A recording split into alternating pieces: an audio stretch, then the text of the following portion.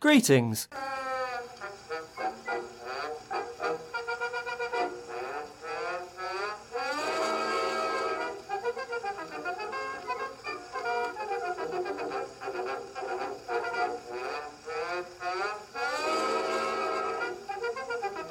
One must not get one's knickers in a twist.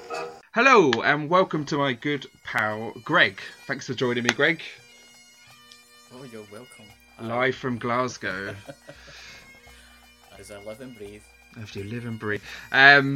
So I'm basically going to start by asking you a couple of questions, and then we're going to go into a brief history of Glasgow. At any point, feel free to chip in, interrupt me, ask me any questions, and I'll do my best to answer them. So, first question. Do you feel like you're on a game show? A bit, although it's if I was on a game show and the questions, the category, I don't know the answers, but I assume that I'll probably get my back up about some. Like you're going to tell me something and I'm going to be like, that's not right, how dare you? And you're going to tell me that actually is right. Oh, I don't know. You're a Glaswegian, not I. Yeah. If you were on Mastermind, what would be your specialist subject? This is completely off topic, by the way. I'm just asking. I don't know, I get asked this quite a lot and it changes. I think it changes depending on what I've been drinking. When I'm sober, So I gin. think about it a wee bit and I think, and then, do you know what, I could probably just be on alcohol. Yeah. Yeah. I think Do you know do what, pretty that's a well. very Glaswegian, that's a Glaswegian answer. Do you But know I what? don't We're think not. it'd be questions. It would be, can you drink this wine? And that would be the question. And the answer would be yes. Yeah, absolutely. I've been out on a night out with Greg, one or two. He can definitely drink. Definitely. Yeah. That's not stereotypical at all. That wasn't even your first question. So your first question is, what is? So our topic is Glasgow. I've put it all over Instagram and social media. So I'm going to ask you, being a Glaswegian, what is your favourite thing about Glasgow? Oh, it is a bit of a almost a tie because there's a lot of things I do love about Glasgow, but I think my favourite thing is the people. I don't know what it is about the city, but when people gather here, they tend to be very friendly, but also like they will get very defensive. I guess sometimes like, they're very proud. Yeah, As I would as say may that. have seen in your time here. Yes, But yeah. people are very welcoming. Like we were tied at one point for murder capital of Europe and a drug capital city of the globe, but also known as the friendliest city in Europe. Like that combination in itself tells you everything you need to know about Glasgow. I remember before I moved up to Glasgow, I was told that these would be the friendliest bunch of nutters that you would ever meet. Yeah. And although I'm not calling you all nutters, I would vaguely agree with that. Yeah. You're very nice, but don't get on the wrong side of you. And don't come out drinking or partying with us unless you're mentally and emotionally ready. Physically, you'll never be ready, but the rest is, it's the preparation behind that. Yeah, I You mean, are a bit, again, you are a I bit can confirm that that definitely is the case. I thought I was quite good, and then I moved to Glasgow, and then it was all a bit challenging. I couldn't keep up. Yeah. Couldn't keep up. So the people, that is actually the city's slogan, is it not? I believe. People make Glasgow. Yeah, and before that, there was one in the 90s, which was using Mr. Happy from Mr. Men. Ah, do you know what? People listening. Yeah. And yeah, the slogan was Glasgow smiles better. It was supposed to be a play on words of miles better because there was a lot of progress happening in the city in the 90s and getting rid of a lot of the drug crime. Yeah. Not all of it, obviously, but yeah. And we used that slogan and apparently it worked really well. I think we won an award for it.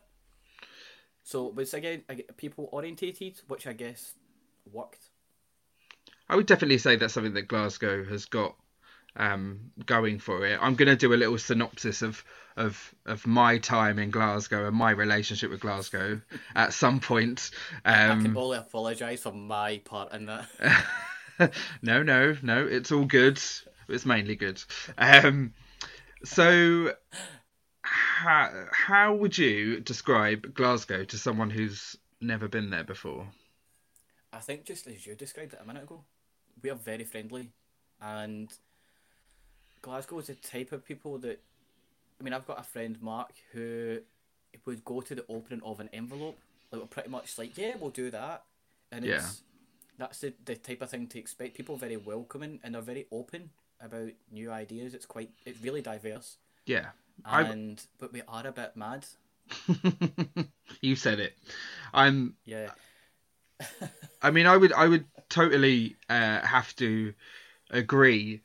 One of the things, I mean, I've possibly described it to you before, but when I first moved there, everyone who I'd met through work or whatever, sort of welcomed me with open arms. It was like, you are welcome until you prove us otherwise. Whereas where I'm from, yeah, down south, it's kind of different. It's kind of, you've got to prove yourself before you're welcome into the group. That's one of yeah. the big things that I noticed about Glasgow and its people. Yeah. So yeah, sort of So come on there's in. actually a kind of an expression that we have, and it's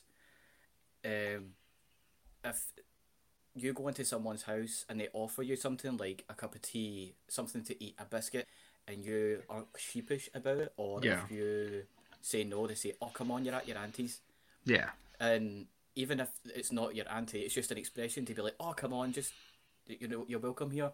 And yeah, I looked think that, after. again, is the sort of mentality that people have here. Yeah, Even like I've been into like workplaces, and it's I'm in for an interview and they're like, "Do you want a cup of tea?" And I'm like, "No, I'm okay." And they're like, "Oh, come on, you're at your auntie's." We're like, "Okay." you'd you'd Do you have you'd any never biscuits? you'd never get that down here. Like, why are you here? Why are you inconveniencing me? Sort of get a grunt and a stare. It's no, it's good. I mean, I like the vibe. I definitely like the vibe. So I mean, again, we've spoken about this in length before, but just for the listeners' point of view, Yeah, I mean, I think Glasgow is a very unique city. I've lived in a few cities across the UK. Again, as you know, Glasgow I had a kind of a love-hate relationship with, and well, it's go on, I'm go gonna on. I'm gonna go for it. I dare. So for me, it was a very raw but real city. It kind of had like that friendly harshness about it. That I Yeah, said before. Some of the architecture there is both striking and brutal at the same time. Um, yeah, the size of the city is like it's it can be intimidating, but it's glorious at the same time. I mean, Glasgow is the third biggest city by population in the UK, which a lot of people wouldn't even know. It's huge, which can yeah, be intimidating, especially. I mean, obviously, I'm from down south and just outside of London, but obviously this is home, and Glasgow was a lot further away. So for me to be in a massive Scottish city was both intimidating but exciting at the same time. Um, yeah. And I think a lot of people who, like yourself, move to Glasgow assume that because Scotland is so tiny, even the UK, yeah, if you look on if you look at like a map of the world, the UK is so small and Scotland is so tiny, and you would think that a city there would be like, oh, there's like 20 blocks and that's yeah, it. Like there is like one train station, one bus station, and that's it. But it's huge. Like even the yeah, Greater Glasgow and outside, because I've always lived mostly almost all my life in Greater Glasgow, yeah, and whenever I've spoken to someone who's from the outside of Greater Glasgow, yeah, and they said, "Oh, I'm from Glasgow. I'm from here," I'll say, "Well, that's not a G postcode. yeah. I'll tell you that." You're not a So G. You're that's not like that's how big welcome. the city is, but that's how big the city is that I could get away with saying someone, "Oh, you're not actually from Yeah, the city," because it's so big, and that's as far as you would sort of get with being rude to somebody. Yeah, I mean, Glasgow, the You're not actually from here. yeah, I mean, Glasgow, the city itself, has 1.2 million people in it, and including the surrounding areas, it's 2.8 million. So that's 42% of the population of Scotland just in that one city. So that's almost half of people in the whole country in Glasgow. That's how big it is. And that can be intimidating. But it's beautiful at the same time. Do you know, it kind of reminds me of an industrial European city, so like Berlin, somewhere that has had a lot of change in the 20th century, with its buildings and its architecture and stuff, but it's still got that essence of Victorian grandeur. One of my favourite things, not number one, but on my top 5 of Glasgow, is the diversity, and it's not just the people, but as you said, the buildings. Yeah. Like, we have a lot of things shoved into this city that's people would assume isn't very big before they get here. We have a lot of different stuff. Like we used to have, like even down at the docks. There's with the river, everything that comes with that. The industrialism. We have a lot of the arts here for a long time. Yeah. A lot of old schools, universities. There's a lot of stuff squeezed into Glasgow, but then the people are also really diverse now. Yeah. We have a lot of foreign international students now move here. Yeah. And there's a lot of different restaurants and stuff now, which I wouldn't have imagined where I grew up in the little part of the city that was all very much one flavour, one type of person. Yeah. And maybe if there was at school there was one family who weren't white British. Yeah. If you looked from a satellite map, yeah, I said it looks like a patchwork quilt or a ransom note. It's all these the odd buildings, there's old and new and stone and glass, and it's because it's just been developed constantly. Yeah. I guess. Absolutely. And I mean, one of my bugbears, I guess, about Glasgow, this is in the 60s especially, a lot of architecture that could have been saved was torn down. However, at the time, there was a purpose for it. So there was the need for indoor plumbing, and there was the need to house a lot of people that had lost their homes during the war, because it wasn't just London that got bombed the hell out of. Clydebank and Glasgow lost a lot of houses and a lot of businesses. So I get where the need for this mass housing came from. And some of it stood the test of time and some of it hasn't. But yeah, it's like that patchwork quilt that you were talking about. Makes quite an interesting look for the city, and quite a unique look, I would say. And it's also what you were saying there about after the war, they threw up all these tenement flats. Yeah. And that's what Glasgow's known for. I didn't realise that they are outside of Glasgow until I was travelling, and I said, oh, they have Glasgow flats here. Yeah, it's a very Scottish thing. So many. Yeah, it's a very Scottish thing. So you've got the old sort of Victorian tenement, with the high ceilings, etc. But then you've got sort of the 60s, 70s tenements, the block. So it's kind of like Soviet Union architecture. That's how I would describe it. Very square. Fits its purpose though. It had running water. It was warm. It was quick to build, and that's what we needed at that point in the UK. I mean, if there's something that you need to live in Glasgow, a warm house. Oh, it's so cold. What a luxury! It's so what cold. A luxury to have a warm house. It's definitely colder on the west. I mean, I've lived on the west side and the east side of Scotland, and it's definitely colder on the west. Now, that might just be in my head, but I'm sticking with it. Well, you did say you preferred Edinburgh. I've always held it against you, but to quote Ali G, West Side is the best. So. West Side. Well, do you know? It's funny. Both the places are beautiful in their own way. but where do I keep coming back to since I've moved down here?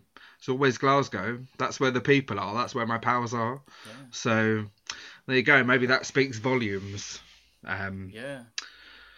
So I was going to go on to say, like, the dialect is quite varied from different places, but in a way it's really soothing. There's nothing better than a Scottish person reading you a book.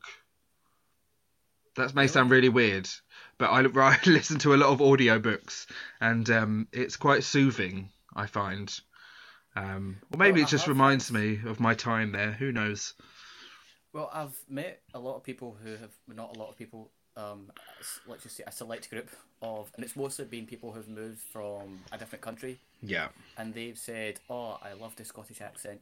Yeah. And I'm like, well, because it sounds very different, but also most people that come from abroad have no idea what we're actually saying. So I myself have like 5 different accents. I have one for the phone. I have one for depending on who I'm working with. Which is what you're doing now, isn't it? Oh yeah, because I want to make sure that if you have an audience that they can understand me. If they want, I can do a. I can translate it for them. It's fine. Let me just think of something I would say. So, but the trick is actually with the strongest Glasgow accent. I grew up in the northeast, so my accent is very strong, and we also speak very fast. Yeah. Which is a terrible combination.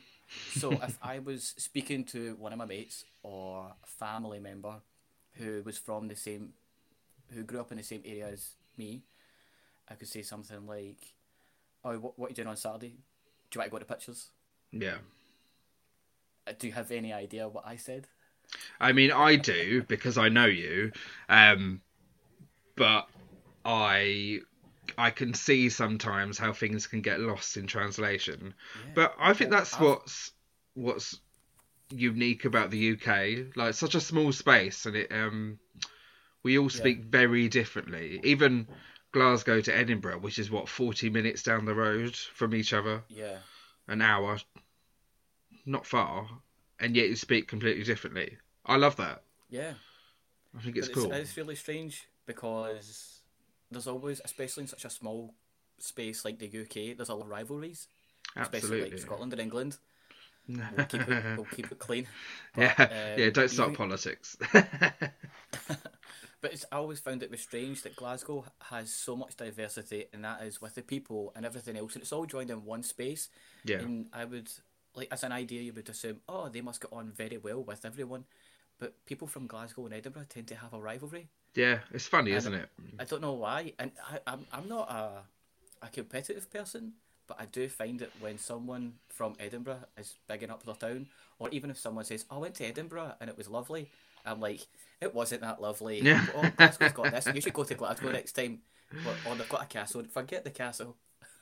Yeah. I mean, Have you been to see the BBC building? I would describe... so, Glasgow is, in my mind, this is obviously an opinion. This is not fact. Glasgow is more... It's more real. It feels more real.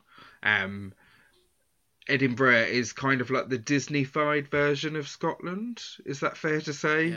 Yeah. It's the showpiece. I would say they polished a turd, and you would say that. Yes. That's a rivalry. Yes. Yes. Well, there you go. That came from your mouth, not mine. So there you go. So yeah, the dialect is varied but soothing. The short time I was there, because I was only actually there for 2 years. Now, in the grand scheme of things, that's not very long. I developed again a very strange connection with Glasgow. Like, it keeps pulling me back. I've been up many times to see yourself and a few other people. And I keep returning. So there's obviously something there. There's some charm. Or people, who knows. But yeah, I had a very nice time last time I came there. I did all the museums and stuff that I never saw when I was actually there, which was bizarre. But hey ho. There you go. Who knows, one day I may return to the complex but beautiful city. Oh, Watch. is that a genuine question? Because I know. You won't know come back. what? What do you know? It's part of the curse. It's part of the curse. You will the, always return. the curse of Glasgow. It's am I just going to wake up one day and be there? Although I can't go anywhere at the moment because of the lockdown. Oh, yeah. Madness. Right, I'm actually going to go on to a little bit of history about Glasgow. From the beginning, it's obviously going to be a very short overview of Glasgow as a city. Again, feel free to chip in if there's things that you feel like I've missed out or I've not got completely right, then please say. And then I've researched a tiny little bit into the area that you were from, and we will talk about that at the end. So, yeah. Good luck to both of us for. Good luck to me for when you read to filth the area I was born in. I'm not reading it to filth. By just stating the facts. I'm nothing but pleasant on this podcast.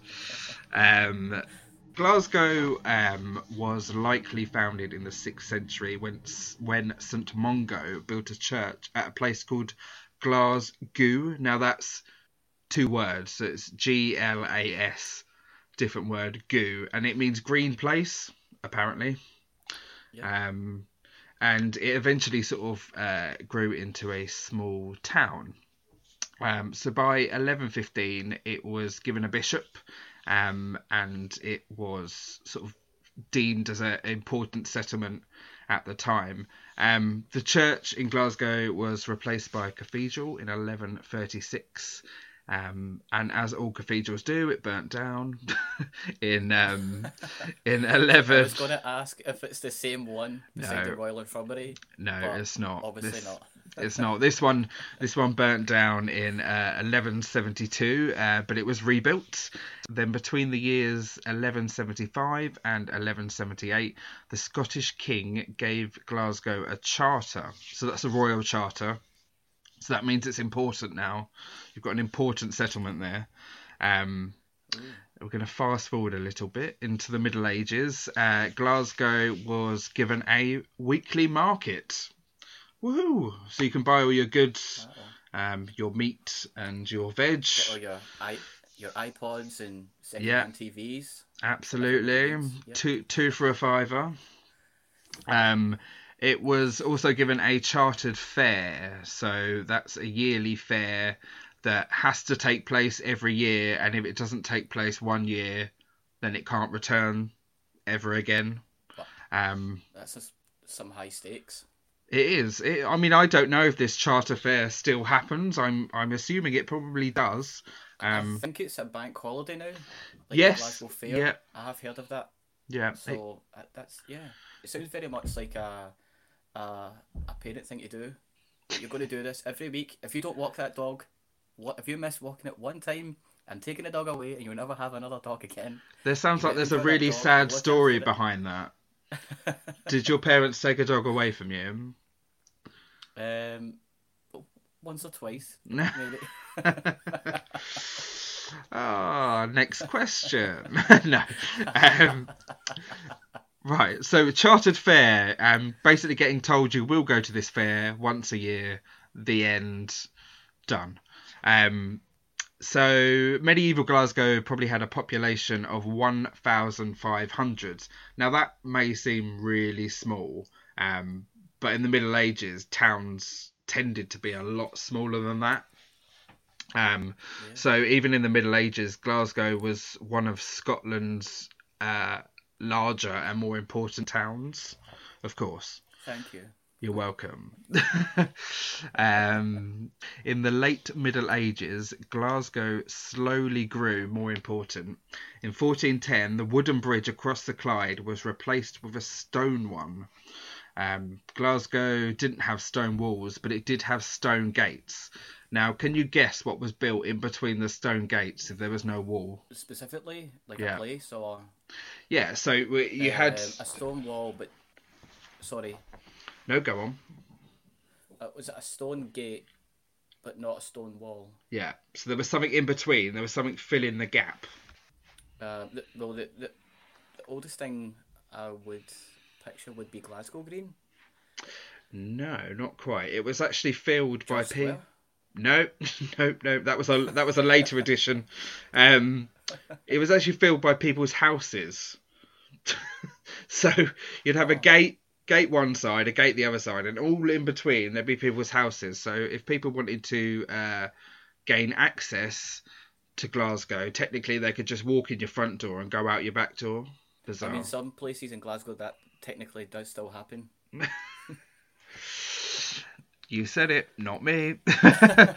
um, so in 1491, the Bishop of Glasgow was granted the right to operate public scales for weighing the produce. Now, this doesn't seem like a big deal, but it is a big deal in the development of towns. So as soon as you'd kind of reach these milestones. So by getting a charter fair and a charter market, and then all of a sudden you're given the public scales for weighing produce, you're in the big time. So this was actually at a place called the Tron, which gives its name Oh, yes. to the Tron Gate, which is still Yeah. very much there in Glasgow. It's a beautiful Wow. area, actually. Got loads of nice architecture around that way. Because Glasgow, old Glasgow, is kind of to the east of the new city centre. I say new city centre, like Buchanan Street, like the main shopping district. It's kind of moved slightly. So the Trongate is a little bit further out. But yeah, that was the town Yeah.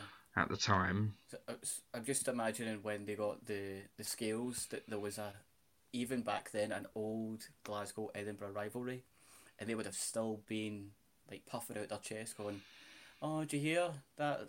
Like to the Edinburgh mate. "Oh yeah, it says we've got the scales now. You've got any scales yet? No. Oh, it's a shame.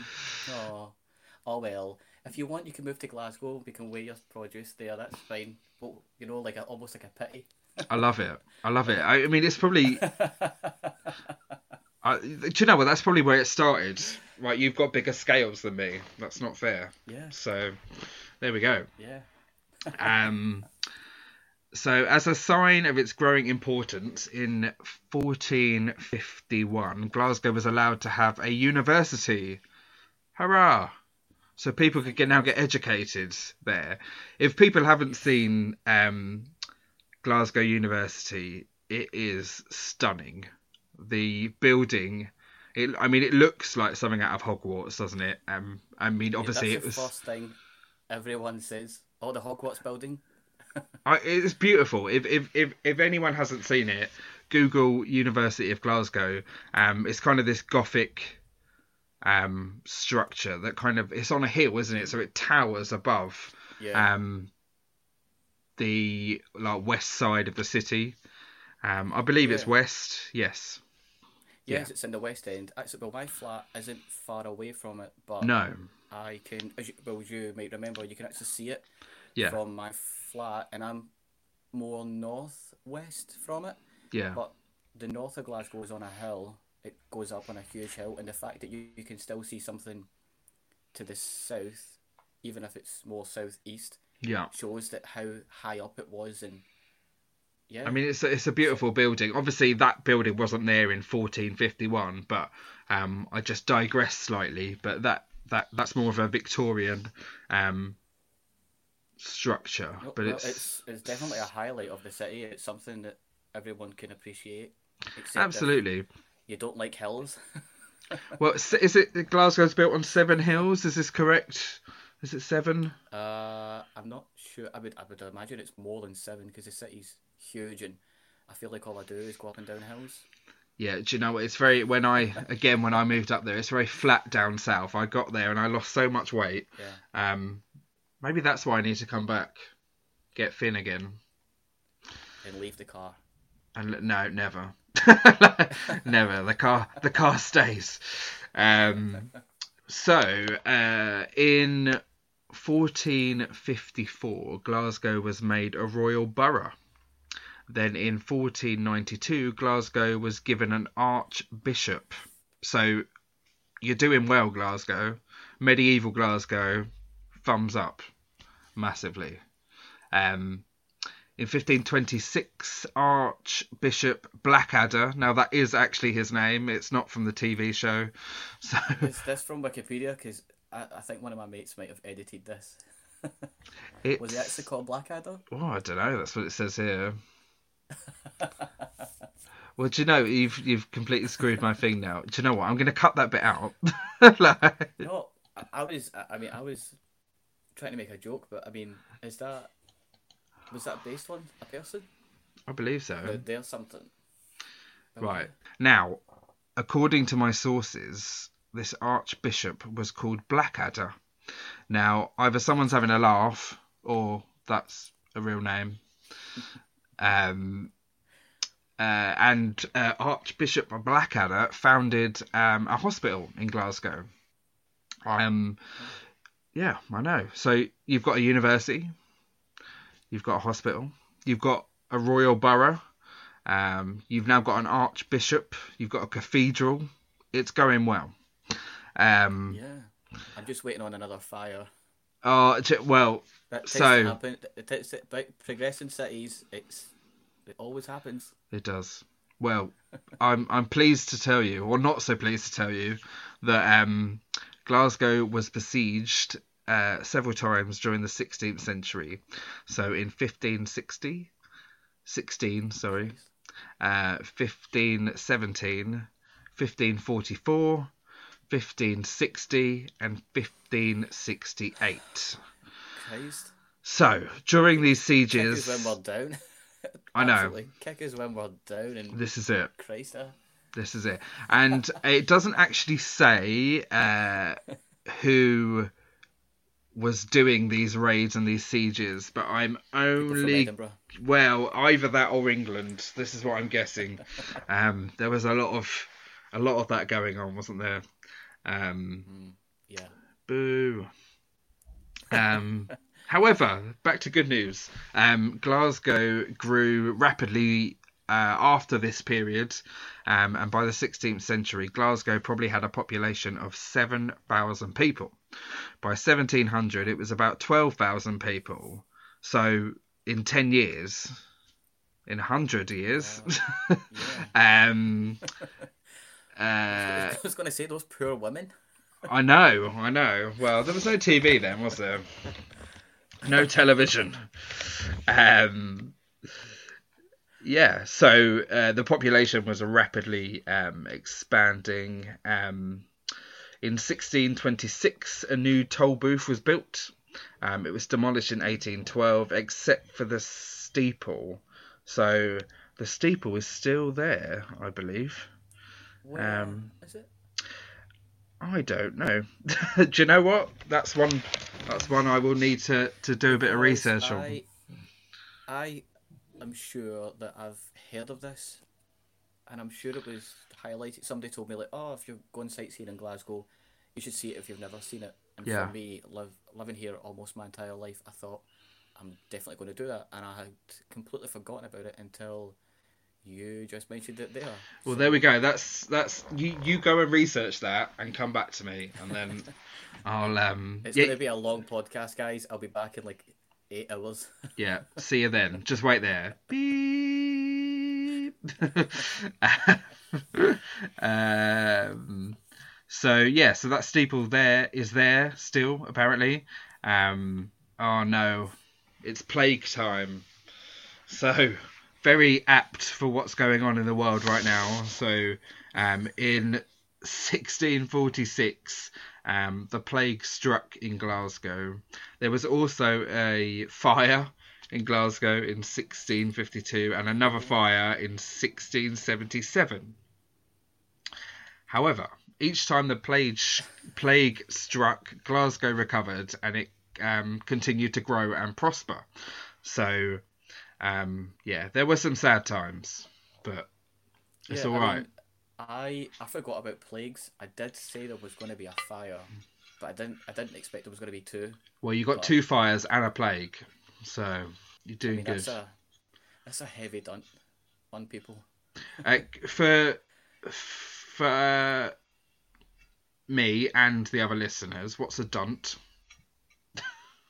I think it's like a heavy blow, A heavy blow. There we go. not that type of blow, but the other type of blow, like a heavy hit. Yes. But if you look into it and you can update me later, how the plague and the both fires were the fault of either the English or it's obviously the people of Edinburgh. So I can tell you Just about calling out. the plague, because I know this already. So the plague was first recorded in England, and then it went to Wales. Is that right? Yeah. So it started there, and the Scots were like, right, this is our chance. They're sick. Let's go down. Let's take some stuff. Let's get our own back. And then they went down. They went down, caught the plague, came back up, gave it to everyone else, And brought it home. yeah, basically. So, yeah. So you can blame us. You can blame us for that as well. That's fine. I would just say it served them right to think those people are like they're down and out, and like let's kick them while they're down, and that's just desserts. That's just desserts. Well, there we go. There we go. It does get better though. So. I hope so. It does get better. Be two fires and a plague. It does get better. So by the late 17th century, there were several industries sort of growing in Glasgow. So this included soap boiling, which is basically making soap, sugar processing, rope making, glass making, cloth making, and porcelain making. There were also factories where candles were made, and the first quay was built off of the River Clyde in 1601. It was rebuilt several times, and as some of you may know, Glasgow was famous for its shipbuilding eventually. When the Industrial Revolution came, the Clyde was basically flooded with ships. There were many ships. Metaphorically. Yeah. Metaphorically, yeah. There was no floods, but there were lots of boats. In 1668, the town council purchased land further along the Clyde, and they built more quays, and this went all the way down to Port Glasgow, which is near. Where's it near? It's near Greenock. Greenock. That way. Greenock. That's it. I know that is actually quite far away from what I would call like Glasgow, like the city of Glasgow. Yeah, absolutely, and Clydebank as well. Go to Port Glasgow. Yeah. So I mean, it was covered, and a lot of the majority of ships for the UK were built in Glasgow. And Billy Connolly, the comedian, used to work on them when he was a child. So there you go, a little bit of. So it was almost completely unused, but I only know this because there is the newer warships. Part of them was being assembled in Glasgow, and I only know this because my brother actually took work there. Oh, right. That was almost completely unused, like probably waiting on some company building flats or something on it. Yeah. And then all of a sudden it's had a new lease of life. Yeah. Which they're hoping will stay, but again. Yeah, absolutely. If people start wanting to live at sea, then I think the days of the ships are gone, far beyond. Yeah, absolutely. I mean, a lot of these areas they have regeneration, don't they? So, down Finniston Way in Glasgow, which is where I lived first when I first moved to Glasgow, they've still got the original cranes down there, which I'm glad that they kept. Well, there's one sort of main one, and then further down there's a few other, but these sort of massive industrial sized shipbuilding cranes that Yeah. But for anyone who wants to come visit, if you ask where the crane is, they will either laugh or they might help you, but it's, I don't know why, but it's officially referred to as the Finiston Cran. I don't know why, but it is. And I remember with my family, and I was like, "Oh, the crane in Finiston," and they all laughed at me. They all laughed at me. Like, it's the Finiston Cran, like a very weird thing, like a local thing. Yeah. But it's affectionate nickname. I don't know. I like it. It's right next to the Squinty Bridge, isn't it? I believe. Yeah. Is that what it's called? Yeah. I don't think that's its official name, is it? Isn't it like? No, I think it does have another. I can't remember. The thing is, we're having such a huge river. There's a lot of bridges, and Yes, there are. even if they have names, but then they've also got nicknames. Yeah. So normally I'll just say the bridge beside that building or that one from that area, which is fine. Yeah. There are They're everywhere. loads and loads of bridges down there, and it's a huge river. If you I don't know if anyone watches the news. A lot of the BBC stuff is done from Glasgow, and they often do panning shots of Glasgow in the river, and it is massive. Yeah, you just don't realise. I think the problem with it's got a lot better now, but it kind of again gets overshadowed on the tourist map by its neighbour, doesn't it? So a lot of people don't know more. I know, sorry. A lot of people don't know much about Glasgow. I think that is changing slowly. But, Yeah, well, actually, one of the things, again, it's in my top 5. It's not my favourite thing, but it's sort of a nice link to itself, where Glasgow's name basically means like green place. Yeah. Its nickname is Deer Green Place, and it's by sort of surface area, it's one of the greenest cities. I think it might be actually, for space wise, it's the greenest city. It has the most parks, grasslands and trees, etc. for more than any other place in the UK. It has got big parks. I mean, and they are massive. Not only in the city, but outside of the city. You've got Bella Houston Park. You've got Queen's Park, which I used to live near. Glasgow Green, and they're big. It's not like your local tiny green that you normally get in a village. It's huge. Well, I didn't realise until about a month ago. As long as I've been alive, my gran has stayed in the same house. Okay. And she has this huge park. It's across the other side of the road, and it's this huge park, and it's almost as far as you can see. Like, you can't see the other end of the park from her house. It's not until you start walking and you realise, like, oh, okay, the next building is actually miles away. Yeah. And I thought, this must be one of the biggest parks. So I was Absolutely. on Google Maps, and I was zooming in and out, and I said, I can't find this park. And it's called, like, King George the something park. I can't remember what number, but it's like King... and I had to search for it on Google Maps, and then when I saw it, it's this tiny little park, like on the grand scale of the city. It's just a tiny little park, and even Queen's Park, and I knew that was massive. But looking at Queen's Park, which is just beside, she stays on the south side. Yeah. It's this tiny little dot, and if you actually look at a satellite view of Glasgow, so much of it is green, and it's a nice commodity to sort of have, especially when, you know, modern day life isn't very green, and people are trying to be more green in everyday lives and better for the environment, and absolutely in general. And there's everywhere. I mean, well, you've seen the view from my flat. You can see there's trees everywhere. There are genuinely trees everywhere. You live quite high up, don't you? So you get quite a nice view of the city from a few angles, actually, which is nice. But yeah, no, I totally agree. I think Glasgow has got a lot to offer, and a lot of things that people wouldn't necessarily know about, because it's just not on their radar.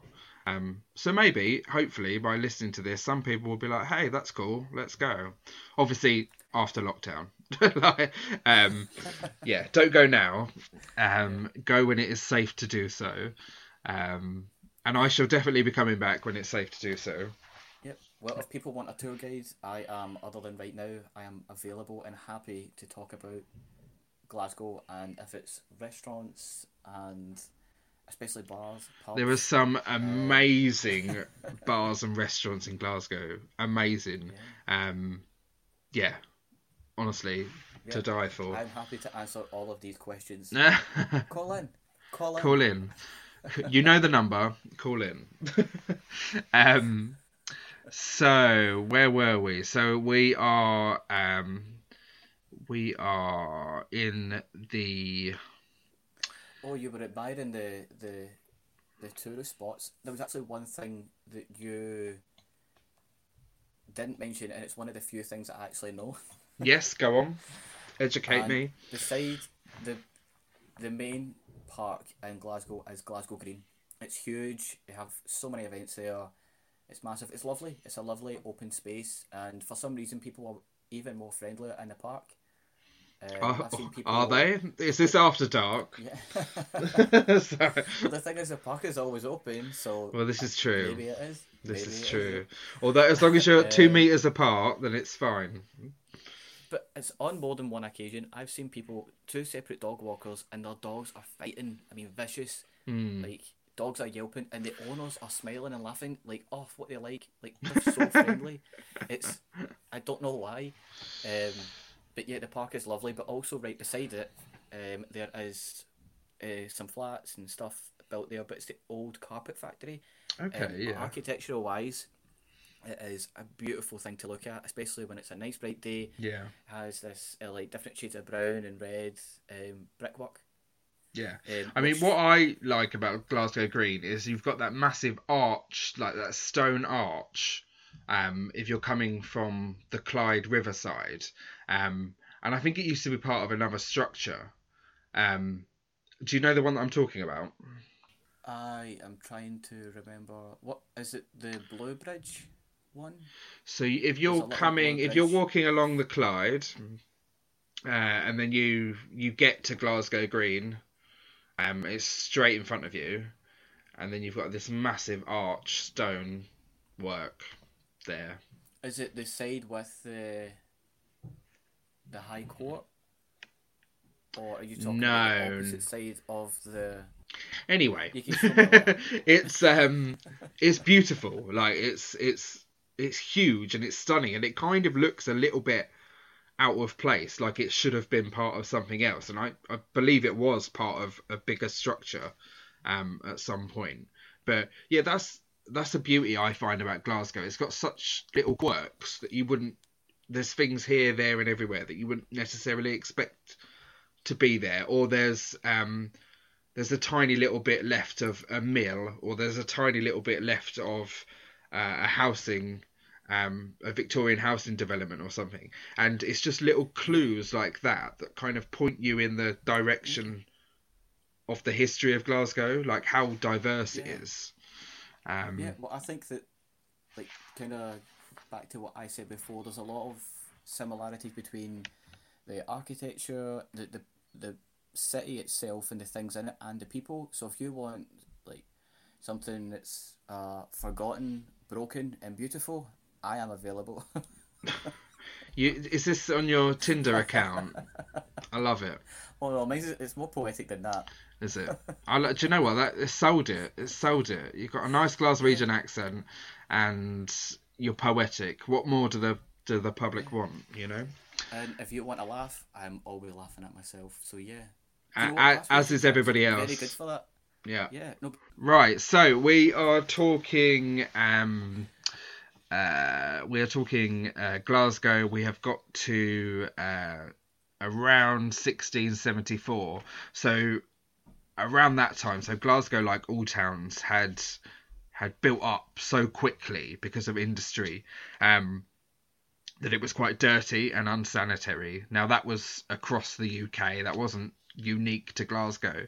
Some attempts were were made to improve things, and the authorities forbid people to leave basically piles of their doings outside their house, which can you people leaving their waste outside their house would have stank, and there was no one to clean it up. It was kind of the rainwater that would clean it up, and it would go into the Clyde or neighbouring rivers like the Kelvin.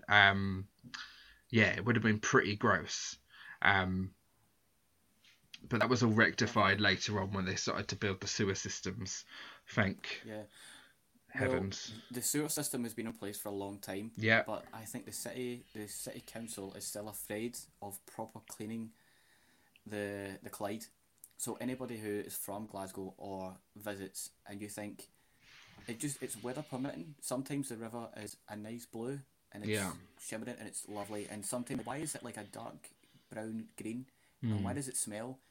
We don't know, and the local council is afraid to proper clean it up as of yet because it's going to be such a mess. And a lot of money, I can imagine. Millions, I would say. Yeah. Exactly. Yeah, I mean,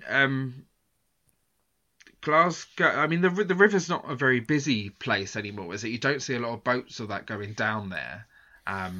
No. Which is a shame. It could be used at some point. Well, apparently you can still go down the river. You just have to give notice to the local council if you want to go down on your own boat, and they'll ask just basically how many people are going and what's your craft. That's interesting. You're actually going to be sailing in. Yeah. So yeah, apparently you can. Yeah.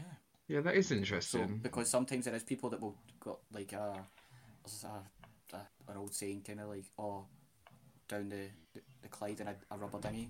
Yeah. Sort of like if you're bored, or like basically if you want somebody to piss off, you would say, go take a dinghy down the Clyde, which is kind of like beat it, go away. Yeah. Expression, but it's something that people used to do. Apparently, when my parents were younger, it was something that they did during the summer. Yeah. But now, if someone does it, the police are out, and there's people are too stuck to their phones, aren't they now, to do anything adventurous outside. Well, it's that fine line between danger prone and adventurous. Yeah, absolutely. You know, if you get to the Clyde, it's a huge river. What are you going to do if you're in a rubber dinghy? Yeah, and I mean, I can imagine. I can imagine there's a current under there, or quite a strong current. I'm not willing to try it out myself. I'm just going to take the advice of don't get in the river. Don't get in a rubber dinghy in the river. Yeah. Greg's advice for the year. Also, don't drink the water. No, definitely don't do that. Although the tap water in Glasgow is very nice. It's very soft water. Not like down here. It's chalky, gross. So as I said thank you, like I'm the one that made the water. I don't know why. You are welcome. It's almost like a bit of a pride thing there. Thank you. It's better than Edinburgh water. Will that make you feel better? Yeah. There you go. Done. Yeah, I mean, that goes without saying, but I needed that. I really needed that. Love it. So as Glasgow grew, new streets were laid out. Glasgow has got a block system, which kind of set precedent for a lot of the American streets, and the way that their cities are built. At first, it's so easy to navigate, unless you're driving, because it's one-way systems everywhere. But if you're walking, it's very easy to navigate yourself around Glasgow, especially in the city centre. So you've got the likes of King Street being built. You've got Virginia Street. You've got Jamaica Street, Queen Street. St Enoch Square was built, Buchanan Street, all the main streets that you associate with Glasgow now, they were built around anything between 1720 to 1772, roughly. So that was built relatively quickly, all these massive streets. And you'll notice with Glasgow streets, they're quite wide as well. And that was deliberately done for sanitation reasons as well. The wider the space, you are welcome.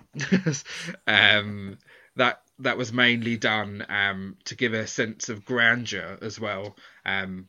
For those who have been to Glasgow, if you see the city chambers off of George Square, it is amazing. It's really impressive, and you can actually go and see it for free if you book on your tour quite early on.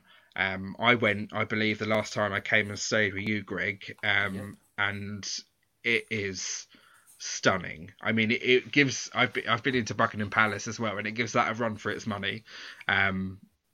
It's beautiful. I would very. Well, it should, because it's free. Well, this is it. A lot of. Did you know that the first public museum in the UK that was free was in Glasgow? So that was the Kelvin Bridge. Is it Kelvin Bridge? Kelvin Grove, sorry. Museum. So that was the first. Museum, yeah. Yes. Wow. So that was the first one in the UK that was ever open free for the people. A lot of art galleries prior to that were for people who were well off, merchants.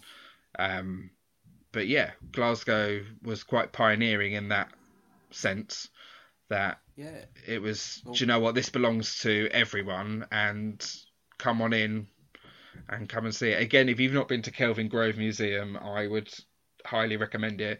They've got a Salvador Dali painting in there, an original, and loads of stuff about Scottish history as well. So yeah, I would definitely go there if you get a second or you happen to be in that area. I've completely digressed from my script that's in front of me. Not that I have a script, but I have a script. So what was I saying? So all of these streets were being built. They were being built really quite quickly. Glasgow itself was made up of tiny little towns. So places like Govan was a little town on its own. Mary Hill was a village on its own. And like all cities, it kind of got swallowed up into the bigger picture, which is why you've got the block system kind of in the middle. And as you go further out, it gets a bit more higgledy-piggledy, because it wasn't designed at the same time. And that's how you get sort of Greater Glasgow, etc. I also wanted to talk about Pollock House. Have you been to Pollock House before?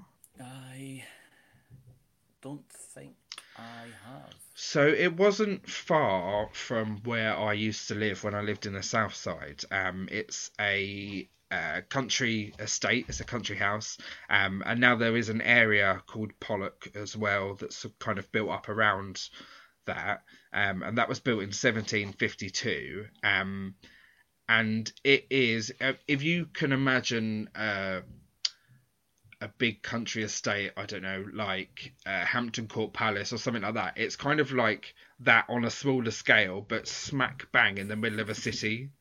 So you go in there, and it's still got the Highland cows, it's got the deers, it's got all this greenery around it.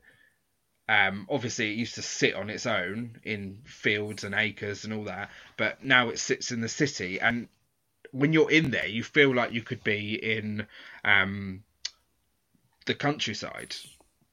It's amazing. I would, again, highly recommend going to there. I should definitely work for the Glasgow Tourist Board, do you not think? I feel like well, there's a lot of jobs going. Well, maybe that's my way back.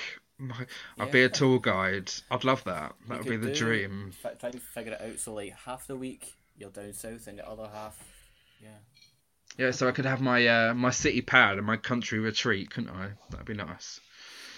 I've got this false sense of grandeur. So being in the big streets of Glasgow. This is it. The wide streets of Glasgow. Where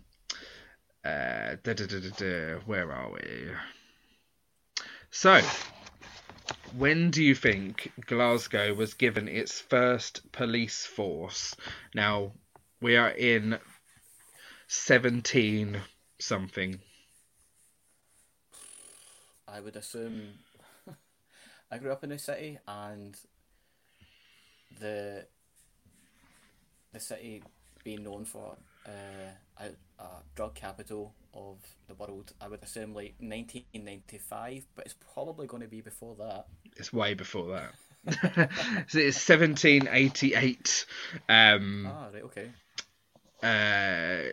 Yeah.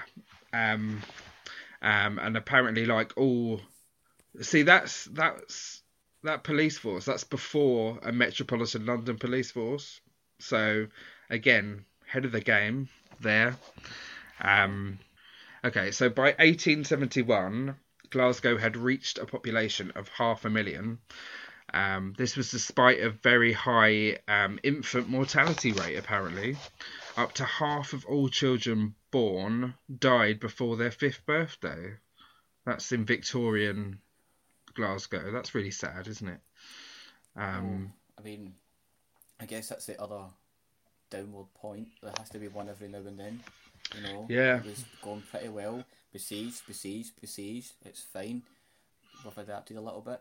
This is it. A couple of fires, and then we were fine. So there had to be some bad news. There did. So I'm going to continue with the bad theme, I'm afraid. So,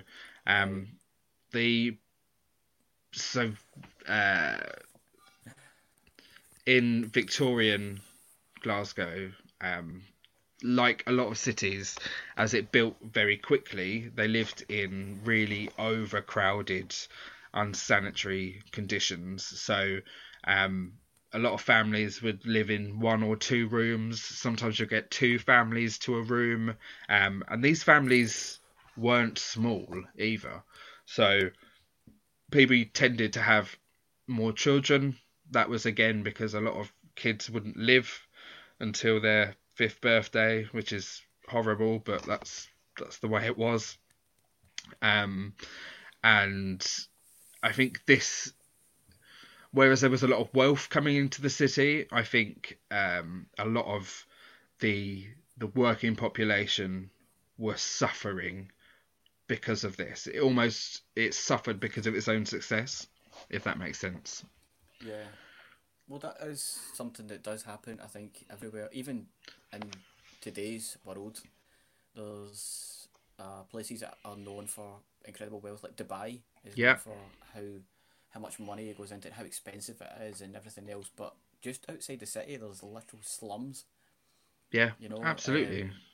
So I think it always happens, especially with such a fast.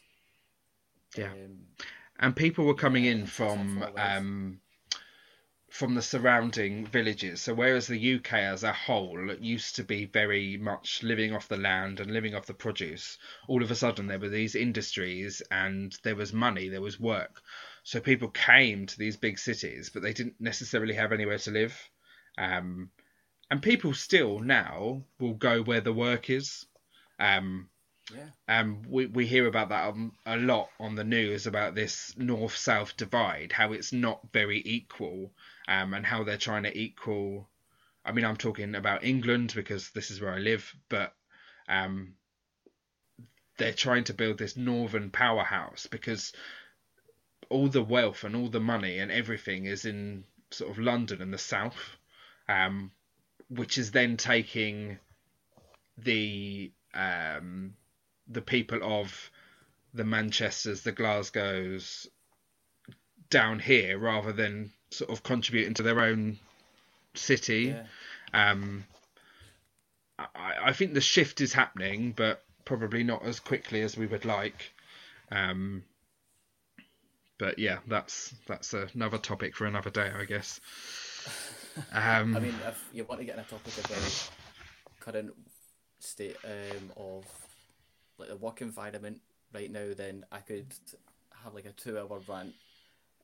Even just general in the UK, it does again seem to be like that. But yeah, absolutely. And for after a bottle of wine or 2. Yeah. Well, maybe next time I'm up, we can right the wrongs after lockdown. Yeah. After we stay alert or stay at home or whatever it is now. Anyway, I digress. that's your expression, which is right the wrongs, and mine is I've forgotten it, which is I can't remember. Anyway, so back to the show. Yes.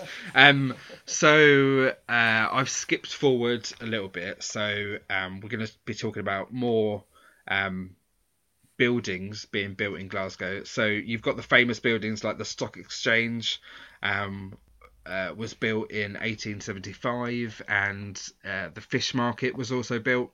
The Mitchell Library, which is a beautiful building, off of now.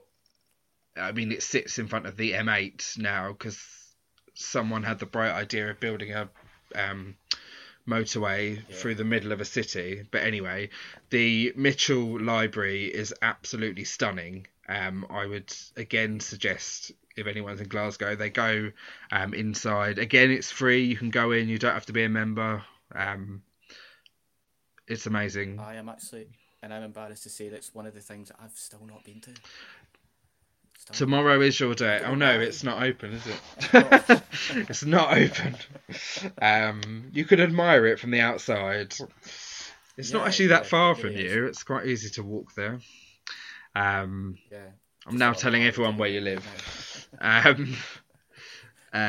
So you've got the Mitchell Library, which is amazing.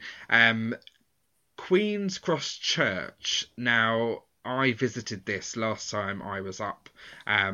You have a very famous architect that comes from Glasgow. So Charles Rennie Mackintosh. There's that really famous picture of him, black and white. He's got the tash. He's looking very handsome. Dapper. Yeah, he was very dapper, and he built these designed the most incredible buildings. The Queen's Cross Church from the outside doesn't look anything particularly special, but as soon as you go inside, his design is so unique that you will see, if you saw his text that he designed, you'd know it. So if anyone's not gone to, again, Queen's Cross Church, I would highly recommend it. Charles Rennie Mackintosh has stuff everywhere in Glasgow, and also if you're in the city centre, go to the Lighthouse. Yes. Just off Buchanan Street.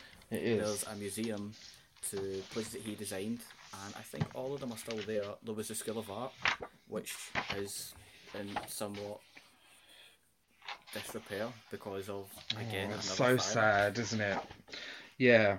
But it's a lot of it is still there, and he's everywhere through the city. Absolutely. You've got the Willow House tea rooms as well, haven't you? They're beautiful. There's the House for an Art Lover. Is that what it's called? I believe. Yes. The Glasgow School of Art was famous for its wooden library, which unfortunately burnt down. There was two fires in the Glasgow School of Art very close to each other. So within about 2 years, I believe, and the second one was a lot worse than the first one. So hopefully they can save some of it, but a lot of historical buildings, the ABC building on Sauchiehall Street was lost as well. Which is a shame. I don't know why, we've actually had quite a few fires in the last couple of years. Yeah. I'm assuming it was someone from Edinburgh, but I've no evidence as of yet. Just blame them. Blame them for everything. Yeah, where are their fires? Where are their plagues? Yeah. Oh, don't worry, they're coming. They're coming. You're going to invade them and take it back. Charles Rennie Mackintosh, fun fact, he also created the Macintosh coat. Yes. Lots of stuff. Inventor. Like, if you research this man, if you're listening to this, research this man. That's my one takeaway. If you can't come to Glasgow, then you could learn about this man. I've got a book that's sitting on my shelf, which I've just pulled out, which I actually bought last time I was up staying at yours. And I'm just looking through some of the pictures, and it's so unique. There's a lot of very squared designs. long back chairs. It's really simple but really effective. And unique. You'll know it as well. It's famous across the world. If anyone watches American Horror Story, the text on there is all designed by Macintosh. So I would highly recommend that as well. So yeah, talking about Macintosh. So it's the Glasgow School of Art was finally finished in 1909. Let's hope that it gets back. Yeah. The shell's there, isn't it? I just think. Sorry. Even if it can't save it, it had a good run. It was like 100 It did. years before it even. Yeah. It did. It lived longer than most people, so it's fine. Yeah. So sticking in the Victorian age, so transport also improved. Yeah. So big cities obviously had horse-drawn like carts. Glasgow was one of the first cities to have trams put in. Originally they were horse-drawn, and then they were changed to electricity. If you go to the Transport Museum in Glasgow, you can still see some of the original trams there. Really interesting. And it's free. And it's free. There we go. We love a bit of free. Queen Street Station was built in 1842, and Buchanan Street Station was built in 1849. So Central Station, which is the main station, was built in 1879. So it's actually the newest one out of all three of them. I think it's. Sorry. No, go on. I did. Was this last year? I think last year or the year before. I did the tour. Yes. And I know that the central station itself is huge. Mm-hmm. It's beautiful. It's that. Wow, I'm in Glasgow. Sort of. Yeah. Like you. It's impressive. Even if it's on a you'll see a picture of it, and it's very recognisable. But the amount of history that went in, went into the station through the people as well. Yeah, is amazing. I recommend that to anybody that comes to Glasgow. If you do the tour, also the man that does the tour is hilarious, and it's always the same man. Yeah, it was because I went there on a separate occasion to yourself, and he was basically trying for years to convince the owners of the train lines, whoever they are these days, that they should be open to the public. Again, that's a very Glaswegian thing. Like this is the people. This is for the people. Let's open them up. And I mean, it is a small fee, but it's worth it. It's absolutely worth it. Yeah. You go underground. You go into stations, like platforms that are not being used anymore.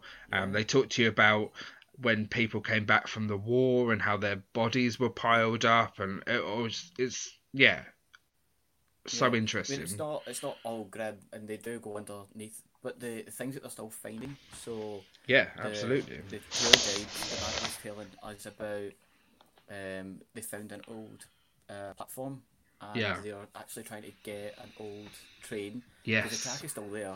It just needs a bit of repair or whatever. But when they were down there, they accidentally knocked against a wall and discovered there was a whole other area behind there. There's just different, because it's right beside the Clyde, it actually goes over the Clyde River. There's parts of underneath are flooded. So they're trying to get them cleared out, and then discovering it's not just the rest of that room that's in there. There's actually, there's a tunnel that goes somewhere else, and because it's just been like a lot of old cities, they have just built on top of it. And that's quite renowned. Using old buildings. Like using old buildings for foundations of new buildings. That was quite common because it was cheaper. I mean, so after Central Station was built, you had the Underground Railway, which is now called the Subway. A lot of people don't know that Glasgow has a subway. nicely referred to as Clockwork Orange because it goes in a circle and it's orange. It is very handy if you live in that part of town, which I never did, so I never really used it. Although I'm sure it's very handy. Yeah, I'm sure it's very handy for the people that live in those areas. Yeah. And it's cheap as well. And it was, I want to say it was the second or the third underground. Actually, I don't know much in this. Life, I believe it was very early on. So London was the first, and I believe Budapest might have been the second, and I think Glasgow might have been the third. I thought it was New York. No, I think New York came quite a lot later. I believe. I'm sure it's the third, and I think I actually learned that at the Transport Museum. Yes, I want to say that. If I'm wrong, I'm wrong. I do apologise. But yeah, I'm pretty sure that's what it is. It's very old, but it's effective. Yeah. It's quite damp under there. It feels quite damp, doesn't it?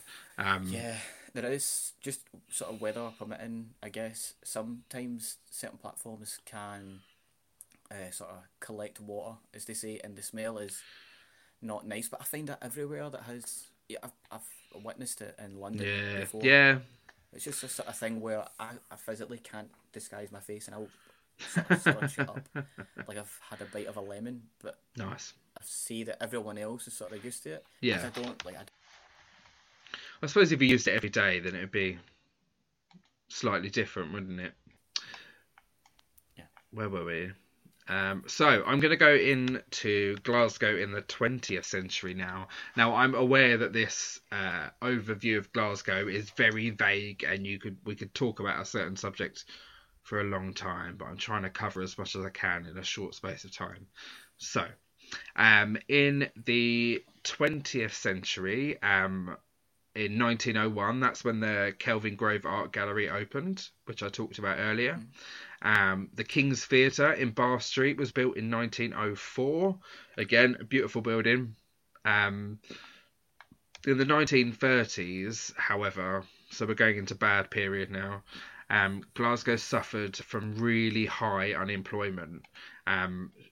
Shipbuilding was hit really hard in the global depression, and it only revived with the coming of the Second World War, which was a good few years later. So even before the war, the shipbuilding industry was on the decline. In the 30s, they began the slum clearances. So where people hadn't been maintaining their Victorian and Edwardian buildings, people were basically living in squalor. So the city council decided... Yeah, you're welcome. The city council decided that they were going to do something about this, and they were going to start doing the clearances. So... on one hand, you can say this was a really good thing that they would do these clearances, but on the other hand, a lot of them wanted to get the people out of the city and get the rich people in. So it was a way of moving people on, by sort of selling them the dream of that indoor plumbing and the gentrification there. Yeah, absolutely. And that happens all over the country, and it still happens now. You see it happening. So in 1938, the Empire exhibition was held on the site of Bellahouston Park. Now, if you Google this, it's really impressive. It's kind of like a world fair, and they kind of build a city within a park, and loads of people come and they show off basically what the UK and especially Glasgow and Scotland have got to offer the world. So like inventions, the newest films, radio shows, all that kind of stuff. And that was held there, which was a year before the war started. So you had a lot of people, I guess, that were there thinking, hey, the world's going to be great, and then in 1939 Yeah. the World War broke out. So yeah, I mean Well, I'm glad to Glasgow. see it wasn't just my generation No, that had the same thing. definitely not. Oh, it's going to be great. No recessions. Oh, we've already had two. Oh, there's a This is it. pandemic. That's handy. But we are keeping well. That's the main thing for now. Yeah. So For during now. this, yeah, so during the Second World War, Glasgow suffered German bombing along the Clydeside. So again, that was all to do with the ships and the industry that was here. If you look at photos of Clydebank and Glasgow before the war and then after it, um, I mean, it was pretty devastating, to be honest. A lot of buildings were lost, and a lot of people's lives were lost as well. So it wasn't just the big cities like London. It was other places. Coventry as well, I believe, had quite a bad bombing. So after the war, employment in Glasgow changed. So rather than it being in shipbuilding, it became like manufacturing. So in the 60s and 70s, it changed as well again to sort of retail based jobs. And that was happening all over the country.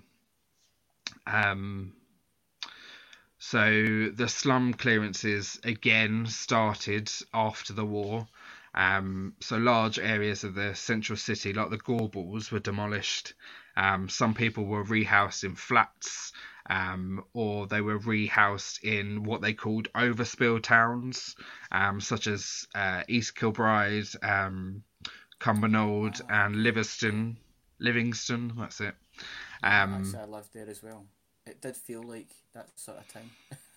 Yeah, Well, yeah, Livingston is actually right in between Glasgow and Edinburgh. yeah. Smack bang So in the middle, even isn't now, it? there's a lot.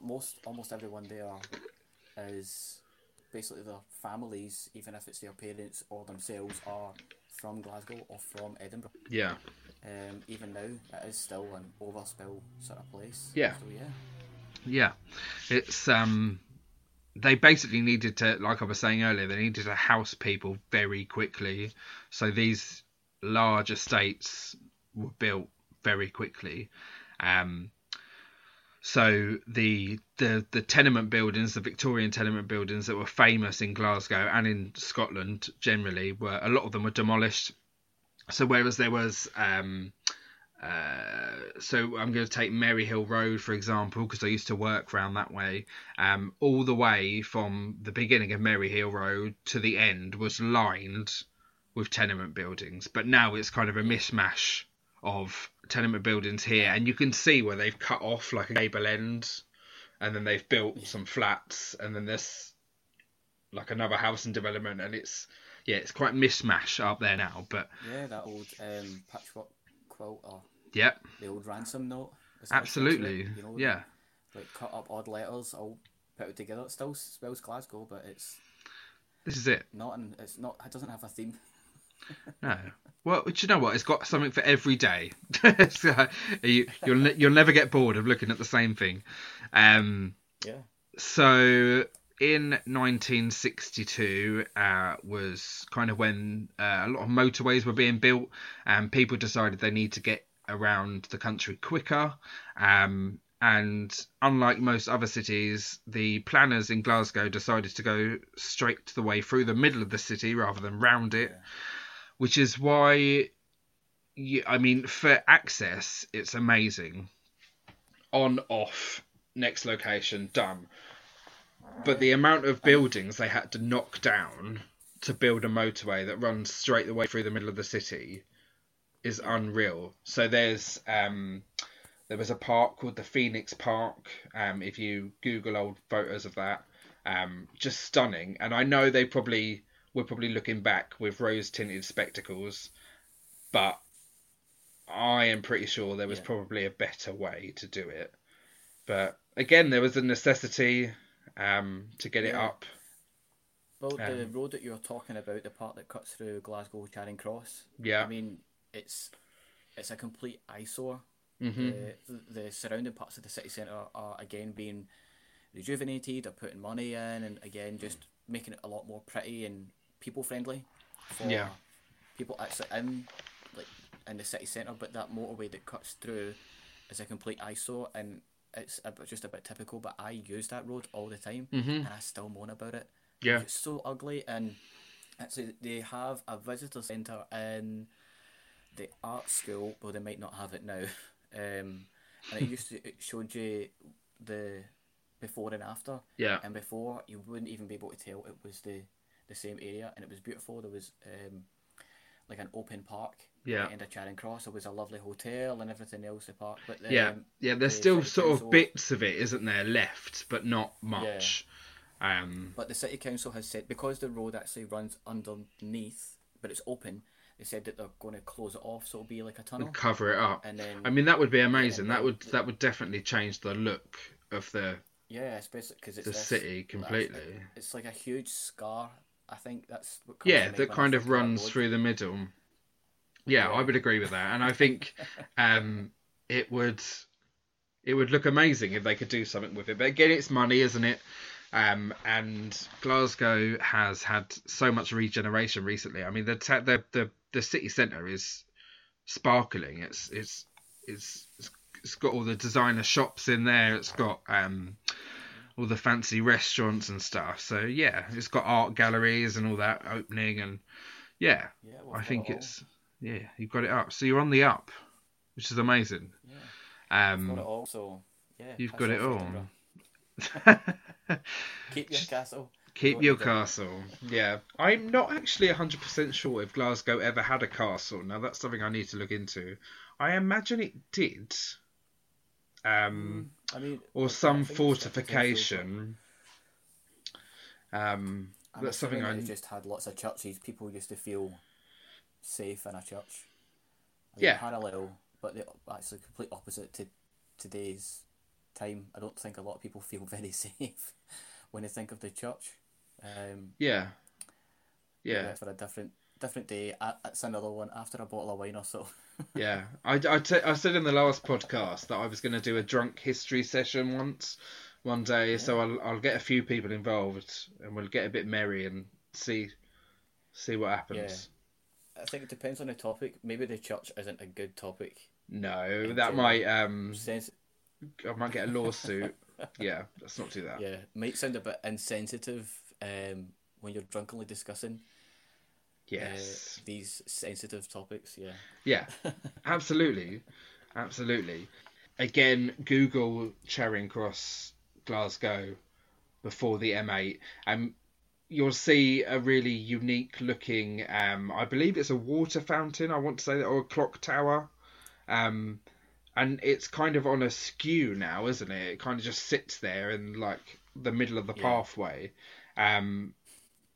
But I mean, I'm glad it's still there. I mean, that's great that it's still there. It might be something if they do regenerate that area. It might be like an old feature. Yeah, I think can still- they've pedestrianised a lot of the city centre now, haven't they? Which is Yeah. and I think that's kind of the There's way. cyclists. There's a lot more cyclists in Glasgow now. Yeah, They're very green. because you had the I say They're on city we. bikes. Well, this is it. The Commonwealth Games was held. When was it? That was when I was living there. That was held, and there was a massive push for cycle lanes and sort of healthier living. I mean, I don't know how that's going. I've not been there in a while. I don't know if the bikes are still there, or people are using them. I do see a lot of people using the bikes. Obviously not recently. Yeah. With, pandemic and Yes. basically it's sharing a pint. This is it. Ditching Yeah. a bike. Absolutely. But a lot of people actually do use them. I actually know people that live in Glasgow, and sometimes if they want to go somewhere and they don't want to take their own car, they've said, "Yeah, I'm just going to use the bike," or "Oh, my bike's getting repaired. I'm just going to use one of the." I still call them city bikes, but they have a name. I think they're Santander bike. bikes, aren't they? Are they? Am I making that up? I might be making that up. Potentially. They're pink, I've aren't never used they? them. I can see the pink sign. Yeah. Yeah. I There's don't know. a fuchsia. Fuchsia, that's the People Fuchsia. Make Glasgow sign. Yeah. We've stole it, that's our colour now. I like The it. People Make Glasgow. Yeah, I like it's it. bold. It is bold. It is bold. I'm going to skip to the area that you were brought up in. So, can you just tell me? Greg's really worried that I'm gonna say bad things about where he's from. I'm not at all. It's I'm actually just quite worried an that you're just going to interesting. tell me facts. Yeah, you're just going to tell me basic facts about it, and I'm going to think, how rude.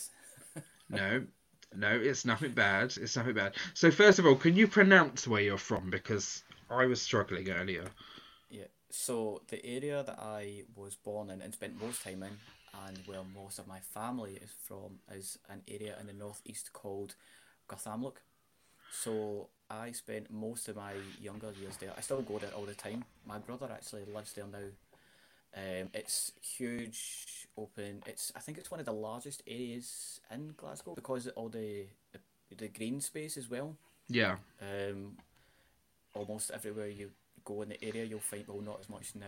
There's a lot of new development, housing development. So um, there used to be it's like a quarry type. It was a huge bit of land as well, which is now a shopping centre, the Okay. Glasgow Fort.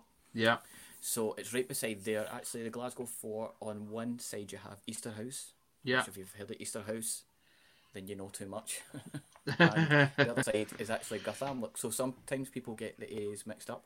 Yeah, But yeah, so I grew up there. I always remember it for the open spaces. yeah, You're always playing outside, always grass everywhere. We've got woods.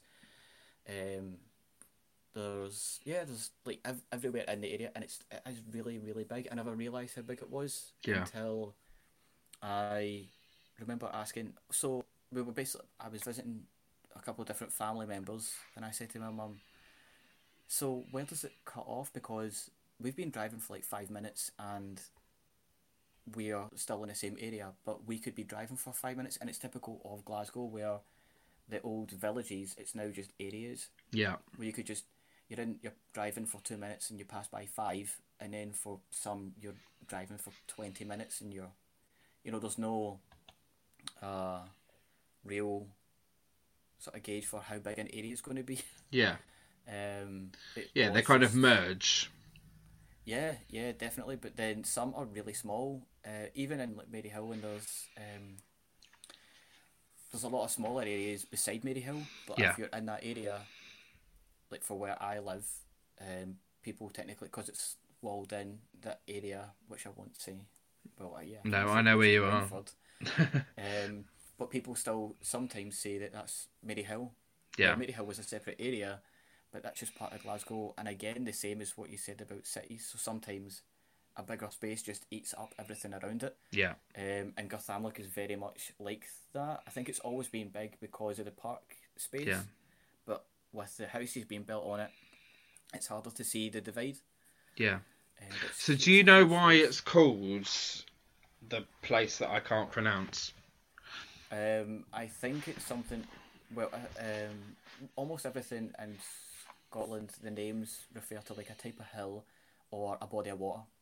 So I'm assuming it's because of the type of land. So close. So there was actually a country manor that used to sit on the land there, and the housing estate is now on the land of that house. Now you can Google it. There's one photo of this house that's still there from 1952, I believe. So that's quite interesting. So basically, this old country house after the war was not doing very well. They sold it off. They knocked it down, and they built the estate that you were brought up on. Which again is, I mean, I find that fascinating. Maybe that's just me, but that's where it got its name from. And it'd be interesting to see if there's any remains of that house anywhere, or if it's completely gone. I mean, I've never been to that area. I don't know it that well. I know roughly where it is, but it'd be interesting to see if there is any part of that house left. Yeah, that's a possibility. But I mean, that's where it got its name from. So every day's a school day, as they say.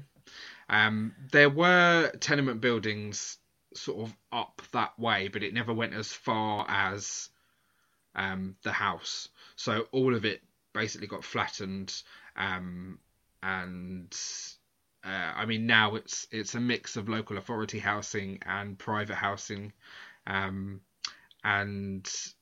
there are plans to do a lot of redevelopment around that area. So they've done the Glasgow Fort area, and around there they're going to do a lot of redeveloping, apparently, according to the Glasgow government website.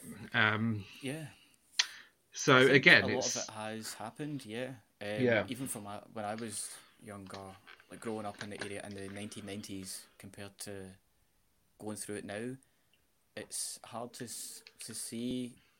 Like, when I have a memory of somewhere, and I have to sometimes think about it, say, where was that? Where would that be now? Yeah. But there was actually I can't remember what it's from, but it's like an old like handycam footage of someone just driving about the northeast of Glasgow. So there's a lot of like Rickazy, Craigend, Garthamlock, Easterhouse, and I had a bit of a hard time. I had to sit with my friend and say, where is that?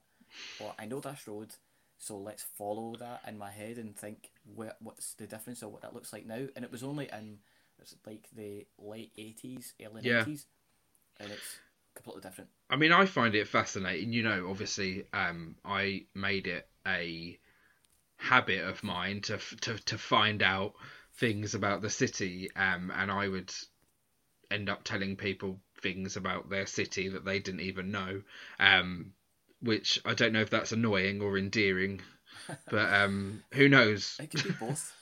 Yes, yeah, you will listen to my historical facts. Well, actually, you're saying that was the first time we met for a coffee and just to have a chat in general. We were in the city centre. Yeah. And you were just telling me about the local buildings and the history. And God, it was one of the things that not because it was possibly started. It was like I started to look up. Yeah. You know, well, there's a really good book. People look down, look at their phones and stuff. Yeah. So, there's a really good book called Look Up Glasgow. And I mean, obviously, a lot of us tend to walk just to our destination with our heads down, like you were saying, on our phones.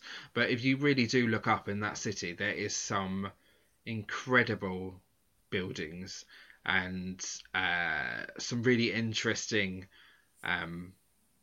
layouts and patchwork buildings that you were saying about earlier.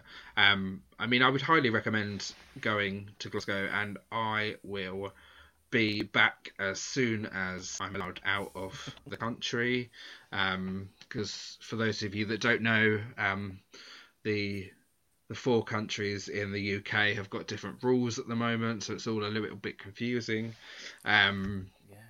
So I can drive up as far to the border, but I can't get any further at the moment. But I'm not going to do that. So I think that kind of concludes our episode on Glasgow. How have you found it? Educational. There we go. 3 words. And it was actually. Well, I would say that it's normally I love Glasgow, and I could talk about it for days. There's still a lot that I don't know, so I was quite surprised to learn that. And now there's stuff that I need to go find that steeple. Yeah, do it. That's your so homework. Left me with. I mean, well, not immediately. I mean, there is still a pandemic. This is true. After that's all over, go and find thy steeple. I mean, it's been great having you on, and obviously it's right. Okay, well, thanks for coming in, and I hope everyone has enjoyed our ramblings. And do you want to say goodbye? Yeah, if you're ever in Glasgow, don't physically hit me up, but hit me up. Call in. I'll give everyone your number. Happy to be a tour guide. There we go. Done. Thank you. Thank you.